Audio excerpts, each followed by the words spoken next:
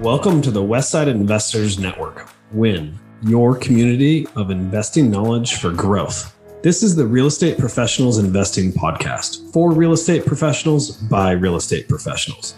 This show is focused on the next step in your career, investing. Thank you for listening, and please, if you like our content, rate us on your podcast provider. Just a quick disclaimer, the views and opinions expressed in this podcast are for educational purposes only and should not be construed as an offer to buy or sell any shares or securities, make or consider any investments, or take any other action. Welcome back to another episode of the Deal Deep Dive segment on the Westside Investors Network podcast. I'm your host, Trent Werner. In this segment, our featured guests will share their unique stories on a specific deal they've invested in. We will dive deep into finding the deal, financing the deal, writing an offer, and the due diligence. Do us a solid and smash that subscribe button, leave us a rating, and share this episode. And now, let's dive deep. Welcome back to the Westside Investors Network podcast. I'm your host, Trent Werner. On today's Deal Deep Dive episode, we are joined by Jordan Silvester.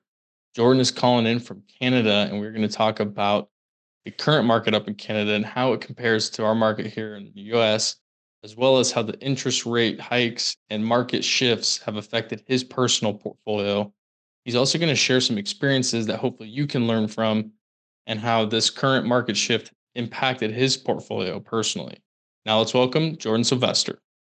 All right, we're here for another Deal Deep Dive episode. We're joined by Jordan Silvester from Canada. We got someone that is not in the States today, and I'm super excited to talk with Jordan about some of the market shifts that they're seeing up north and how those relate and compare to what we're seeing here in the States. Before we do that, though, I definitely want Jordan to take some time, share his background. He's definitely experienced when it comes to real estate, investing, all different types of real estate, and I'm excited to have you today. Jordan, for the people that haven't heard from you yet, what's your career been like? I know you're in Canada, and how has your career played out over the 15, 16 years that you've been doing it? Yeah, Trent, thanks so much for having me.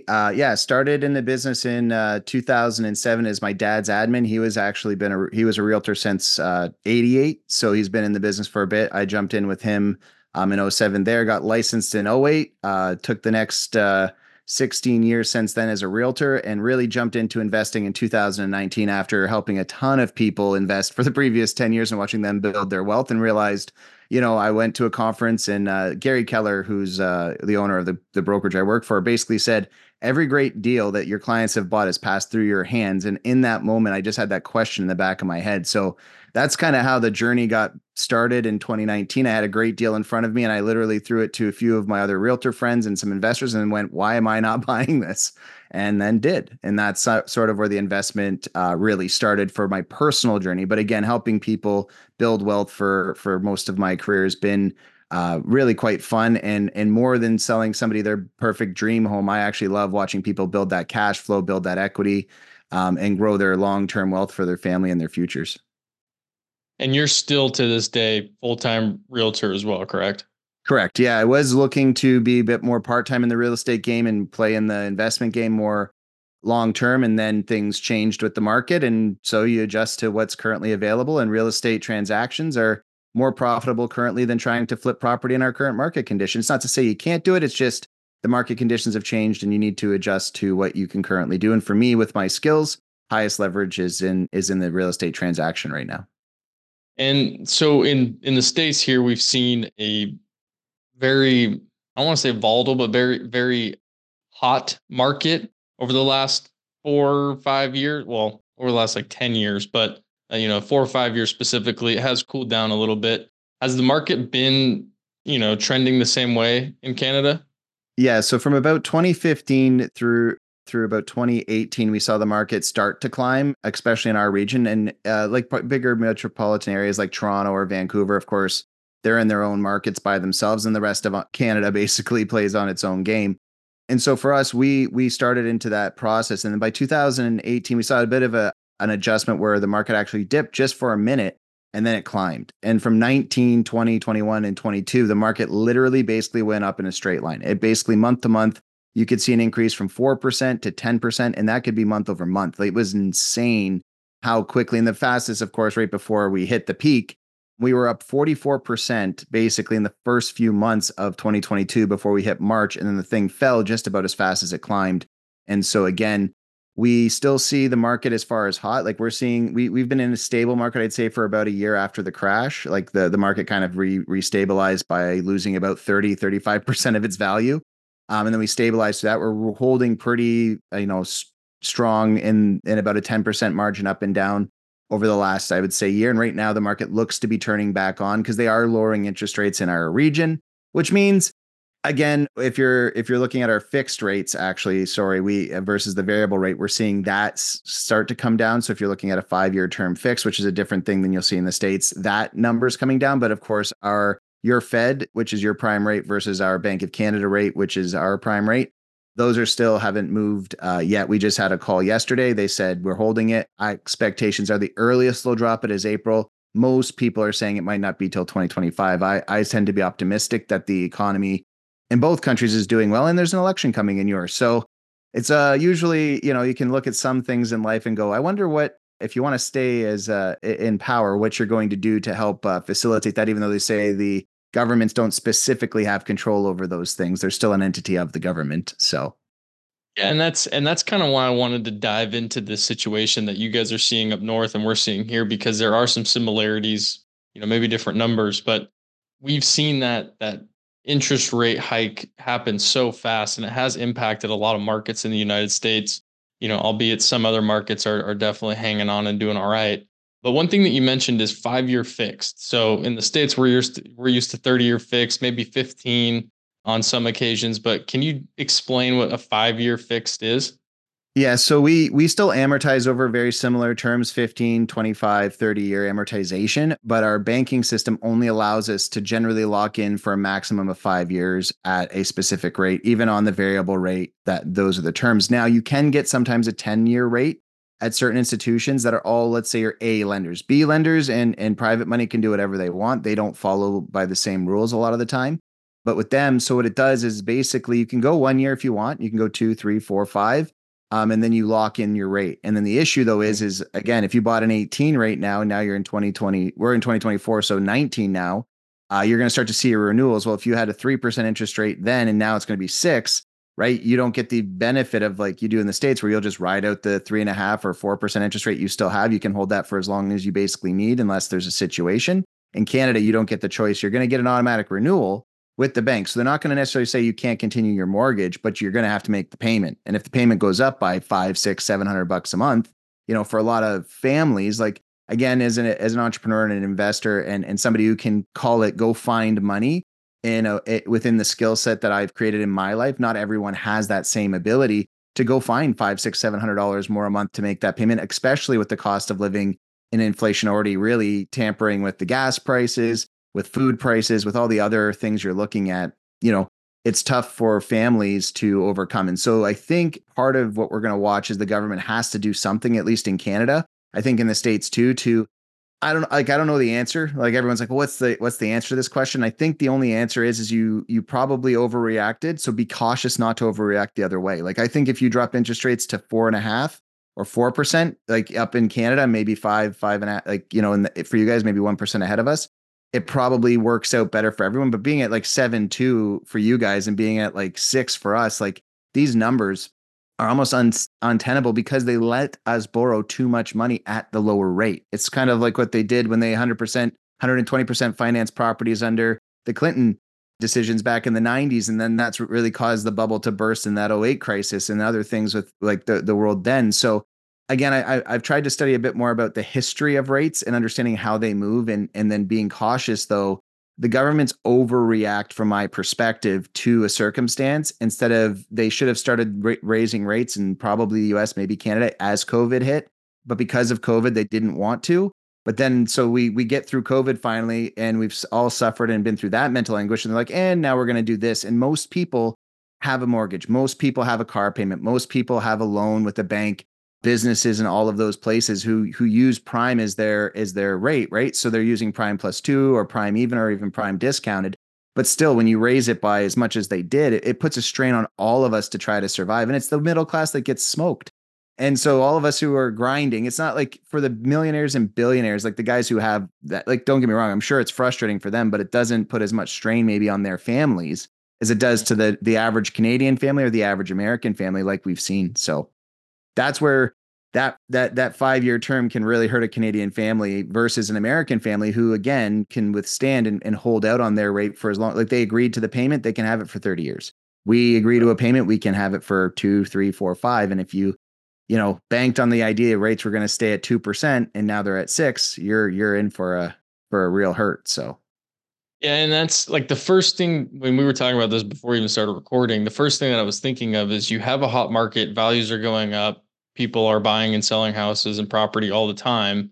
And when you have these terms starting to come due, rates start getting raised, mixed with those terms renewing or people looking for fresh loans, and that drives the prices down. Now you have these people that it's kind of snowballing in an inverse way where the values are coming down and rates are going up, so it's getting more expensive to own those properties, and the value is not supporting that. So I'm assuming that's kind of what you guys saw, because I know you said values decreased pretty significantly in a short amount of time, and that in my head that's that snowball that caused that. Is that right? yeah, we reached 732,000 as our average for Windsor, Essex, and so that's the market, of course, I play in, and we dropped all the way down to somewhere. Some will say 485, some will say 515, but it was in that call it $30,000 window of fall. So when I say we lost a third of the market basically overnight, that price adjustment hit bottom probably by mid-August. So that would mean it fell starting in April and we dropped 7, 10, 12, 14. Like it was insane, the adjusted market drops that we saw. And then we finally sort of hit ground somewhere between August and October, where we found that ground. And then, like I said, then we basically hit the buoyancy point. I finished the year right around that 515 mark. We went up to 602 in the spring market, but realistically, we're probably holding right around that 530 to 550 mark. And that's where we are right now. We're in the same kind of hold, but we lost also, like as a realtor, we lost like 45% of the sales. So we went from doing almost 700 homes a month to as low as 250 in December, but more close to about 325 to 375 on an average month. So as a real estate agent in the market, like there's just a lot less available product for sale, a lot of and people wanting to get out of their product, but for prices that no longer are real. And so much of the market, people are like, oh, there's we went from 300 homes on the market to 1,300 homes on the market. But of those 1,300, I always told people at least half of them aren't real. Like those aren't real values because people just, myself included, the benefit was I was willing to take the losses. But a lot of guys in the flip business were just trying to hope that they could hold on or get a Toronto guy to come in and pay them this crazy price, because Toronto is basically double our market down here. So for Toronto, when they come and look at the discount prices in Windsor 4 hours away, they're like, oh yeah. So their theory is they'll be dumb enough to pay an extra like 100 grand than the current market value would predict. And sometimes it happens, but most of the time that is a very unusual thing. So we saw a lot of the market really there. And then people are like, well, where's all the opportunity? Well, the issue is until the banks really control the asset, the people can't just say to the bank, hey, I'm not going to pay you 150 grand and sell the property, right? So a lot of them will be going towards what we have up here as power of sale versus repossessions in the US. But there is a difference on that factor. So it's interesting to watch. I think hopefully the rates will come down enough that we avoid a lot of it. And most of the harm for someone like myself on the variable rates, most of the harm for a lot of the people on adjustable has already been felt. So we've seen a lot of that stuff either shake itself out or already go the way of bankruptcy or however you want to perceive that information. And so there's still a chance that, we hit June this year, which will be that's a huge time where everyone closes their properties and gets their mortgages. That's the same time as renewal. So there's a lot of opportunity to see as an investor in this market where the market might be trending and the opportunities that will be presented by the situations, right? And so in those moments, you do your best to help your clients, but at the same time, there's circumstances if they're going to give it to the bank or let it go for a price that makes sense so that they can get themselves at least stable in their world again, right? And the hard part is then you got to go rent, and rents are insane. So it's like a lose-lose situation. They always talk about, I love the government's thing. We want affordable housing. It's like, then stop making it unaffordable for us as investors and builders and contractors to do our job so that we can provide better value to the people who want to rent. We're not like, one of the things I think people forget is I don't consider myself greedy. I want $250 a month cash flow from a unit, maybe 200. Like it doesn't need to be insane, for me to buy it per unit. And so, but when you make it impossible for me to cash flow without like interest rates as they are, how on earth am I supposed to, as an investor, say this is a good place to put my money? And then I'm going to stop. I always say like they make it so it's almost impossible to create good product because Windsor's an old city. We have properties that are 100 years old and more. And so we as investors go and we renovate them. We bring them up to close to code as we can within the structure that exists. And they basically give us a hard time the whole time we're going through it. And it's like, well, you're not doing it. You're not creating affordable homes for people. You're not giving, these neighborhoods that need the gentrification. You're not giving these opportunities to come in and help these people out. So if the government's not going to do it and they're expecting us, the middle class or the investors to do it, that's great. And we're happy to do it. So we like to make money, but why are you fighting us? Like, I thought the idea was we're going to work together to create affordable housing. And I think if as the landlord, you're going to gouge your people because you can, I think that's you should check yourself a little. You don't need to gouge human beings to make a good living in this life. I think it's reciprocity. And so you find that balance between those two things. And again, we have way more regulation in Canada than you guys do in the States. Our tenants have a lot of, call it authority compared to you guys, where we can't raise rents easily. We can't even kick tenants out. It can take us up to 6 to 8 months to get rid of tenants up here. There's all kinds of different rules and regs, but I just wish we could work with the government and come to a resolution about how we can actually create affordable living, not only for homeowners, but also for tenants and the average person in this world. So. Well, Jordan, I don't know how familiar you are with Portland, Oregon, but I'm in Portland, Oregon, and we happen to have very strict landlord tenant laws that favor the tenants. And everything you just said sounded very close to home. Okay, so we have Michigan, so we border Detroit, right? And I know in there and over there they play by way looser rules, more like our commercial rules. So in commercial real estate up here, yeah, the landlord has control, but and again, they at Portland, Oregon, it doesn't surprise me that they would have the same kind of stuff. And when you look at each state has their own rules, just like Ontario has its own as a province, right?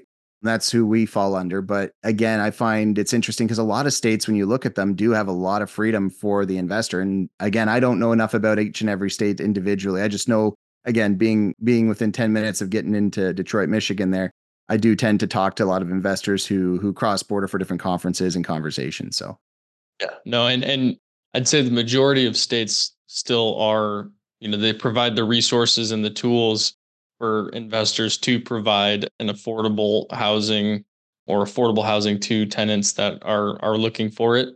But like you mentioned, when you have all this regulation, all these fees, higher fees for remodels, construction, all that fun stuff, plus it takes forever to get those approvals from the city or the municipalities. That's what we deal with here. And, we have rent caps and it's hard to evict tenants if we want to, or if we need to. And all those things, even though we do have rent caps, all of those different fees and costs and delays actually drive the rent prices up more often than not in markets like ours, just because that doesn't really equate to affordable housing, like you said. So that's my little tidbit on the Portland market. Jordan, I was going to ask you, what are rents doing in your market? Are they going up, down, sideways? And how is that correlated with, obviously rates have gone up. Are rents following? Yeah. So basically what's happened, and I've had to help negotiate a few of these, which is where, let's say the landlord was on a variable. Now they're like, either I have to sell the house, right? So you're going to probably get kicked out, or we got to renegotiate rents. And so it's not legal under the Tenant Landlord Act, right? There's only a 2.5% increase allowable, but in a scenario where the basically we're like, it sounds bad, but like the literally, I still have a lady who's paying $400 a month for her tenant to live there, and it would have been $800 a month if they didn't renegotiate. So there's no way that was going to be sustainable long term due to the adjusted rate. So again, what we're seeing is a place that you used to be able to rent for $800 a month is $2,200 now. Now that's going back to 2015 to today. So you're almost 10 years, but that's a huge change. And so right now, like I said, but those properties sell for about $350 and you'll get between, $2,000 and $2,200 a month out of those. Whereas before you're picking those up for like $80, $90, and then you're renting them out for about $800-900 a month. So again, the issue now is as an investor, even myself, like every time I have to look at a property, I almost have to do the in-law conversion, which means you build the in-law suite into the residential neighborhood. So you get your ranch that's got a good main level 3-bed that you can re-up either into a nice 2-bed unit or even 3-bed unit in the basement with the egress windows, with all the protocols in place. And then you got to get the dual rent out of it so that you can actually cash flow the thing these days. So you have to, the capital investment, I always tell people the issue is if you're going to sell it again to the market, what you're going to spend to put that unit in probably isn't going to be 100% refundable to you. But from the cash flow perspective, man, like I put a unit in one of mine, it cost me $67,000 and increase, like I got $1,350 a month out of putting it in inclusive. So call it $1,100. But if I told you right now, give me 67,000, and if you could technically leverage it, and I'll give you $1,100 a month, almost everyone will do that. And that's why the basement conversions make it somewhat viable. But again, we have all these stipulations and rules. You have to have the right height. You have to have the right windows. You have to there's a lot of, hiccups and things that put a huge amount of cost into sometimes dealing with our cities and municipalities to make those things real. And it's like, guys, I'm not saying we shouldn't have the rules, but let's just make sure we can move really fast. When I say I want to add a unit to this place, that you can do that within, let's say, a 2-week window of approval instead of a 6-month window of approval, which we run into up here. It's just insane. It's like, how am I supposed to own something, wait on you for 6 months? Like, let's create a process where we all agree to the terms of what's required for the housing. And let's make sure we're just putting in the units, making them safe. And if somebody's 6'2", they're not going to rent the units that's only got 6-foot clearance, right? You get, I'm only 5'10". I can walk around a lot of basements down here. And when my buddy comes with me, he's 6'4", even in some, good sized basements that they would allow, he still has to duck all over the place. So those are my pet peeves about being an investor and why I tend to avoid the city, to be honest. But yeah. Well, speaking of being an investor, and, we've already talked about the market shifts that have happened and are currently happening up in Canada. I want to hear about your experience with the, current and recent past market and how that has affected some of your portfolio over that time period, say from 2018 to now. What have you experienced personally? Yeah. So I bought a few properties, one in 2019, did a few, wholesale deals or different liquidation type deals along the way there too, and then picked up another duplex, which I turned into a triplex with the third in-law suite. So those properties all worked well. They all refied well. Everything was going smooth. And then I partnered up. I think I did 7 in that, let's say from 2019 to 2021. So at the end of 2021, I finalized one of my bigger projects, finally finished that up. And then I grabbed one of my buddies who was doing fairly, pretty much the same thing I was. And we decided to combine our resources. And so then we bought 7. So we bought 7 between February 27th and April 15th of 2022. And the market was still, when we were buying them, we were looking at, we pushed the envelope on how long we were going to hold on to them before closing, right? So we had 3 close right at the end of June.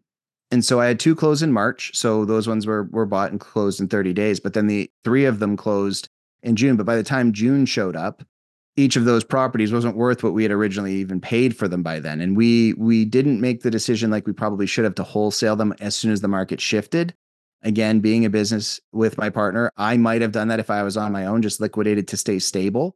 But again, we didn't know where the floor was. And we didn't realize it was going to be that much of the government had told us at the start of 2022 that they were going to raise interest rates from 2.5% to 3.5%, right? Seems fine. Okay. So we understand the market's going to cool a bit. We're going to see some adjustments. But what they did was they raised the market from 2.5% to 6.5%. And then all the way up to 7.2 within the following first quarter of the next year. So it really changed the entire dynamic. And they did it at such a speed that I couldn't even really adjust to understand how to, what's the right word?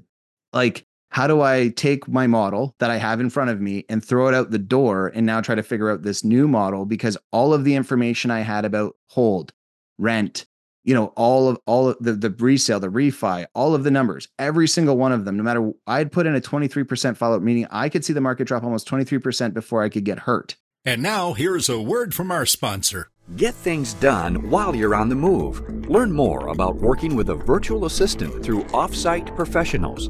It's a great way to get all the things done that you need to get done. Have freedom in your time and streamline your life by automating your business. Stop spending time on the tasks that you can delegate and start spending more time on your superpower. Call us today at 503-446-3177 or visit our website at offsiteprofessionals.com. Uptown Syndication is now offering a syndication coaching program for you to take your real estate portfolio to the next level. This is your opportunity to have experienced syndicators, AJ and Chris Shepard, coach you on your way to controlling your real estate investing future. Our coaching program will provide you with the tools and framework needed to begin syndicating real estate in your target market. Go to uptownsyndication.com today to learn more. It had to drop 30 something percent. And so again, I'm very grateful that I mitigated my losses. I'm very grateful that I learned to really build in some good mitigations, but like I said to you earlier, like my hubris was pretty powerful, thinking, all right, I've got this. There's no way I can lose. I'm in this spot. It's basically, I'm playing with house money.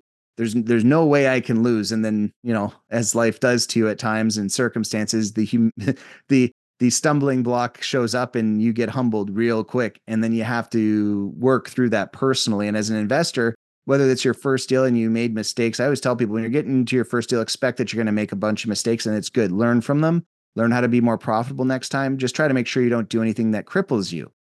And then I took that advice, threw it out the window, and then did something where I leveraged well beyond what I didn't consider it beyond my risk tolerance till it cleared what it did. And so like I said, those 3 properties we closed in June and the 2 we closed in March, all 5 of them, one of them broke even and the other 4 all lost money. And then we had 2 that we wholesaled one, made a little bit of money on it. And then we were able to actually close on one, do a minor renovation to it. But because of its low end price range, it was able to actually sell and make us about 50, 60 grand. So it offset the other 3 or 4 that we lost about 80, 90 grand on. So as an investor, I would tell you the thing to remember is yes, maybe you can move at speed, but you might still want to clarify and verify whether you should.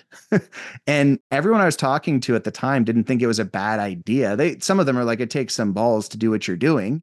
And it did. Like I was definitely pushing the limits with my business partner to say, okay, well, you did 2, I can do 2. So why don't we do 7? And the only mistake we made was timing. And the only grace we do have in it, though, and I'll tell you this, is if we had gotten through that and made the money, there's no way we don't go bigger. And maybe we can't withstand, like we've withstood the losses of this experience, but we might have not withstood if it took a year longer for this to happen, because it was going to happen. Right. And so when it did, we could have been into it for millions in losses instead of, in the hundreds of thousands, like $250,000, right? Like that number sounds big. If you're an investor, that's setting yourself back a few years. If you're flipping and you're making, 30 to 40, 50 grand a flip, well, you got to go, that's part of the game. So I would say, I said it to you, I got my PhD in investing. I learned to operate much more humbly, be much more cautious, but not to say, don't pull a trigger, don't take the risk, right? Like the worst thing you can do is be like, well, this was dumb, I'm never doing it again. It's the people who get the one bad tenant and then never rent again because they're like, I don't want to deal with tenants. It's like, hire a good management company and then walk away from it. But don't not build your life around the things that seem to work to make a lot of people wealthy because of one bad experience, because of one bad moment. And I'll admit, this moment really made me ask some really good questions for about 6 months before I could screw my head back on straight about dealing with the reality, right? Because everything had just changed so fast, and in so many ways it was hard. Because even my personal wealth, all the properties I did own, they lost all their value too, right? Because the market drops. My primary residence and all the protections per se that I had financially to make sure that if I did take on a loss, I had the money, all went away almost at the same time. So one thing that we've seen here in the residential space and the commercial space, so the entire real estate market that we've seen, because of situations like you're talking about, we've heard all the stories of people getting burned, syndication groups getting foreclosed on for their entire portfolios, all those things. And so now I feel like buyers are more cautious and underwriting deals very conservatively, but the sellers, and I don't know if we've talked about it since we recorded, but we talked about it a little bit beforehand. The sellers aren't realistic with their values, right? Like the market has shifted. A lot of sellers or property owners think that their property is still worth 700 when in reality it's worth 500. And you have these buyers that are underwriting at 500. Sellers want 7, and so there's just not as many deals trading. Interest rates have impacted it and all that other stuff too. But if there's still deals listed and people are still looking at them, I feel like the buyers and sellers are so far apart that deals just aren't trading. Is that what's happening up in Canada too? Yeah, that was the early part of the conversation where we went from 300 active properties in our current market to 1,300. and how many of the 1,300 are just not real. Like they're just, don't get me wrong. I have a property listed right now that's at a price. I get it. It's high, but it cash flows like a king. So I don't care if I keep it.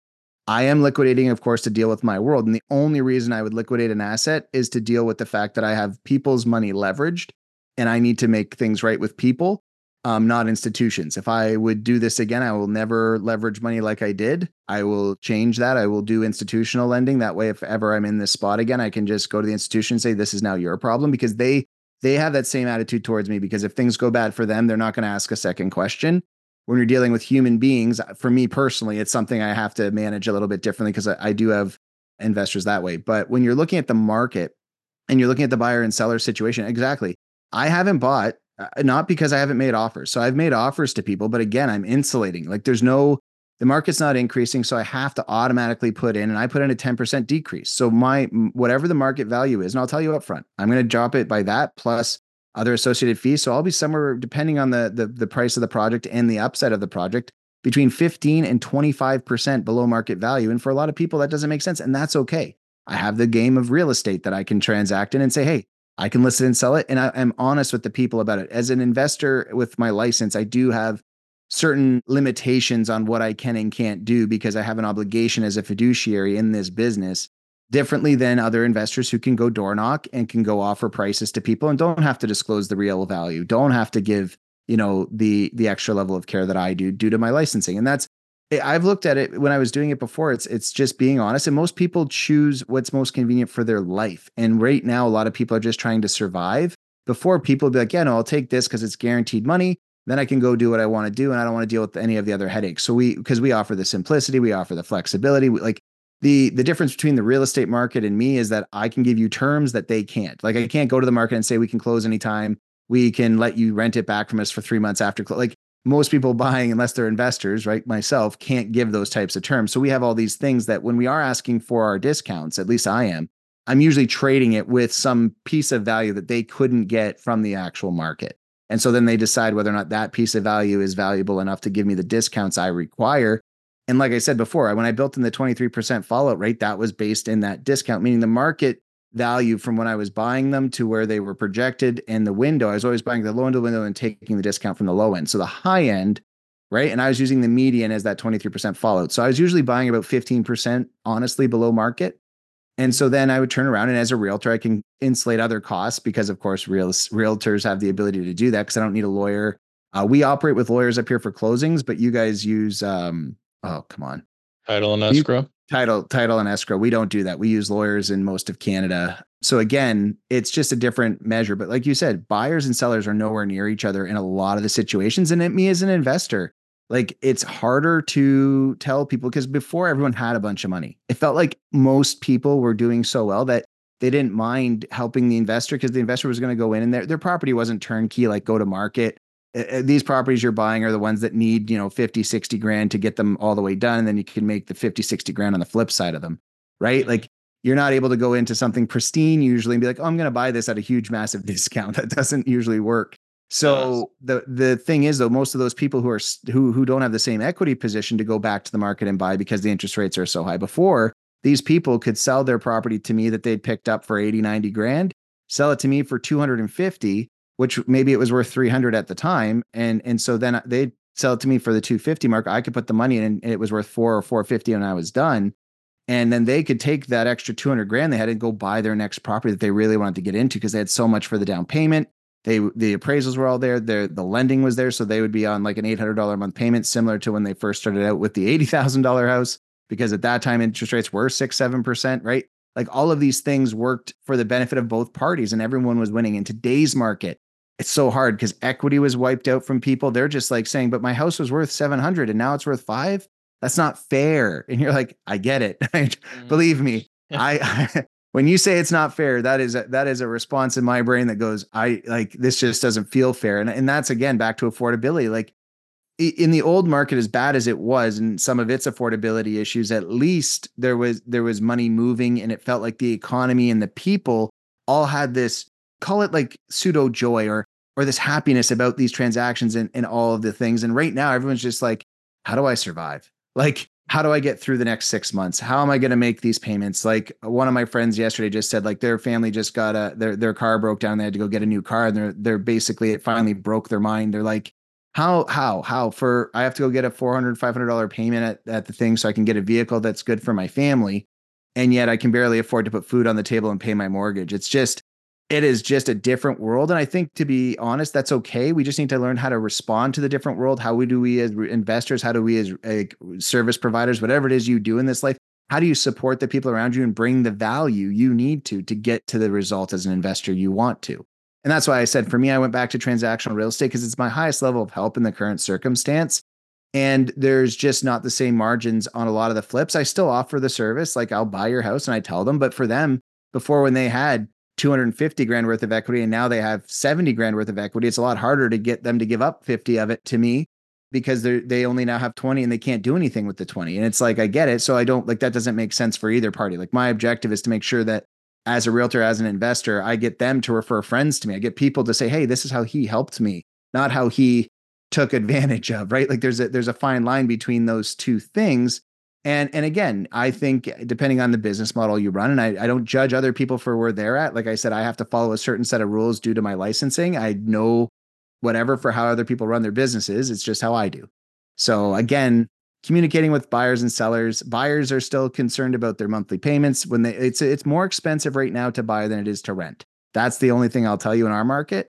If you want to go rent a nice raised ranch, 3-bed up with the full finished basement, you're probably right around $3,000. If you're going to buy it, you're about $650,000, which means you're going to have a $500,000 loan at 6%. Well, there's $30,000 just in interest payments alone, right? So you're basically, and then you have your principal and other things. So all of a sudden now you own this thing, but you're not really getting ahead, right? You're stuck in this weird spot. So I always say, being in equity long-term will always be the play. But right now it's hard to convince somebody that before you could buy a house and you took on the risk of repairs and other things because now you own it, to these young people, and getting banks to actually lend to young people, man. It's such a pain in the rear end to, like, I have an 18-year-old son in March, he'll be 18. And it's like, okay, so how do we get him into the position to get into investing and buying real estate? And it's like, how much money does he have to go earn for that to be viable to pick up even a $250,000 or $300,000 house that he could rent out and, make some cash flow. And even if he's not going to live in it,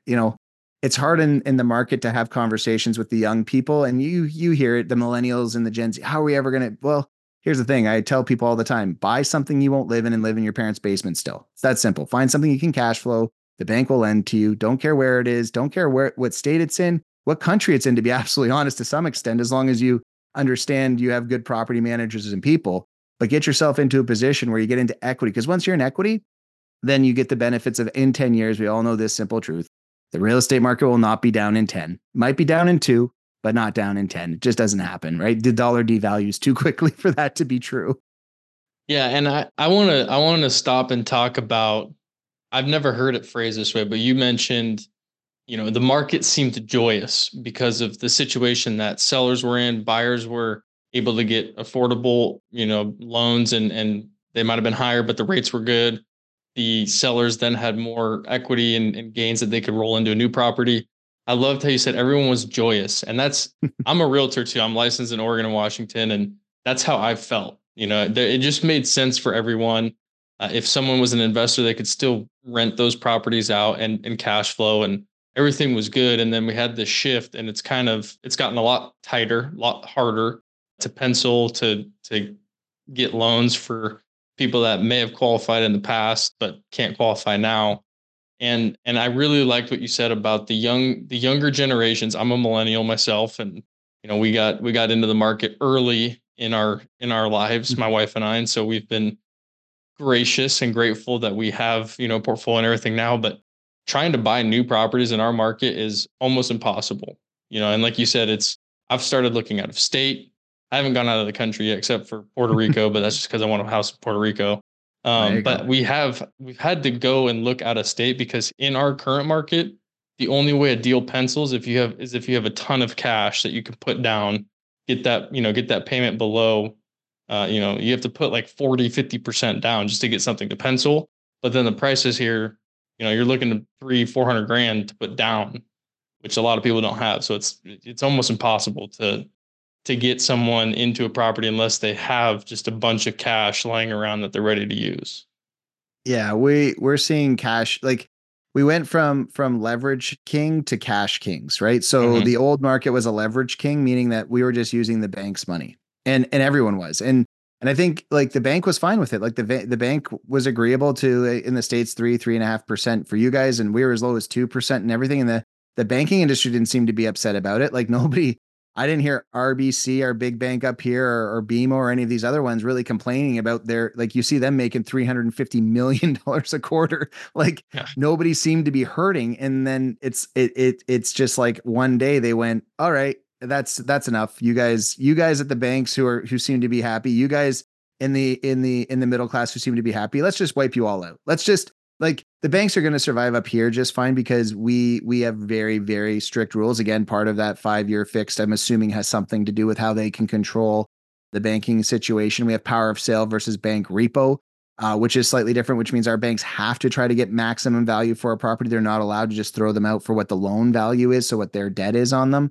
Those are some of the minor adjustments. Each state, I guess, is different too. So I want to be careful. Like, I just know that some of these differences in the countries. And so what's so interesting, again, when you talk about like the happiness, man, like I lost my joy for a bit. Like I felt like I had failed. I felt like everything in my world was over because I had built everything with my family and I'd done so much to try to give them the life that I had hoped to provide. And then one day it feels like it's all gone. Yeah. And it happens so fast. Like you spend 15, 20 years of your life building towards something, and then in a moment. Now, what I've learned from it, again, the greatest thing I've learned is my kids and my wife don't really care about all of the things. Like, yes, they like them, don't get me wrong, and they're happy, but they would much prefer their dad to be happy than the things that I can provide, which was a very very humbling thing to realize, that they care more about me than what I provide. Because as a provider, that's where I find my value, right? That's where, as a person, I'm like, I'm successful because of how I can provide for my family. Now, today, I recognize I'm successful because I have kids and a wife who love me, no matter what the circumstance I put us in. Because as I say to my wife, like, yeah, you still happy you hitched your, you know, after a year where we lost most of our personal wealth, and we put ourselves back from after spending a lot of years struggling and going through all the hard times. That's why I have empathy for people who are, I had to borrow money as a young realtor, right? And to survive at times, I'd have to tap somebody on the shoulder and say, hey, I need $500 so I can pay for groceries and, pay my electrical bill. I can get you back as soon as this closing comes through. Right? Like, I've been through those moments in life to get to the point where no, money was no longer something I had to look over my shoulder for, and to kind of take that massive step back. And not that and I'll say this, it's funny because I don't look at money the same way anymore either. Like, money used to be something I desired. It's a resource like food that we need in life for the benefit of our relationships. The way we're going to make it, the way I made it through everything I've been through, is I have amazing relationships in my real estate business. I have amazing relationships within my family and in my friends group. And even with these investors who I can't give all their money back, the fact that I humbled myself, went to them and said, hey guys, here's the reality. I'm going to make it right. I don't know how or when, like, I don't have all the answers. I want to be honest about that, but I'm going to figure it out. And here's what I'm going to do. I'm going to take these steps to do that. Are you okay with this is the plan? Because otherwise, if you're not, and I get it, like, this is not a threat, it's just the truth, I'm underwater and I won't survive. And they all came alongside me and went, okay, why? Because I went to them. Like, I've learned that when you just talk to human beings and you actually humble yourself and say, I made a huge mistake. I didn't realize, like, I didn't do it with any malicious intent. I didn't do it like I was trying to, I didn't realize what I did, and I'm honest about it. People seem to have this great, mercy would be the right word, on me, which I don't feel I even really deserve, but it's nice that they do it. And one of the character things they say, well, you would do it for me. I said, well, yeah, but that doesn't, like, just because I would do it. Like, if you talk to some of my friends, like, you do things that you shouldn't. And I'm like, yeah, but that's because in my nature, I partner with people I can shake a hand with. And I'm so grateful that that's one of the things I built my business on, and not on all of these other people who are more than happy to give me their money, but probably would not have been nearly as happy to give me the grace. Right. Like, Yeah. Again, from the emotional side of things, man, it was like, for all of you investors who got hurt, for all of you who took massive steps back and are dealing with the mental realities, don't get me wrong, you got to go through it. But remember, failure is only failure if you don't learn. If it is learning, it's worth everything, because failure in life is the way it teaches us. We can't learn if we don't try. So please keep trying, keep failing forward, keep moving down that road. So sorry, a little bit of a preacher in me at times. I will echo what you just said. I have personal experience. I thought I was untouchable. I've done a couple real estate investments, and I was like, I'm going to go invest in a business. And a buddy of mine was starting it, and I didn't really look into it. I just kind of believed in him. That was the quickest 50 grand I've ever lost. 6 months, COVID hit, business couldn't open, poof, see ya. And I was like, all right, well, I'm going to stick to real estate because I know it, and definitely be more cautious when I'm investing in things. So I agree with what you're saying. And I learned from it, right? I've failed forward and learned to do things differently next time. And it's a very valuable and sometimes costly lesson, but that's the only way you can handle it and go up from there. Yeah. Jordan, did we miss talking about anything today that you wanted to touch on during our conversation? Nah, man, I think we covered a lot. Like, I know we didn't go as deep into some of the intricacies, but I think we just talked more about realities, which in this current environment, guys, I think it's very important. Like I said a minute ago, just keep your eyes focused on the opportunity and be cautious. It's not to say be fearful. That's a different word. Be cautious of being fearful, but be mindful and listen to really smart people, not just yourself in the mirror. Like, talk to people. Here's the thing I've learned. I like to do things because I like to do them. And the worst thing I can do is not say it out loud to another human being who has authority enough in my life to tell me off.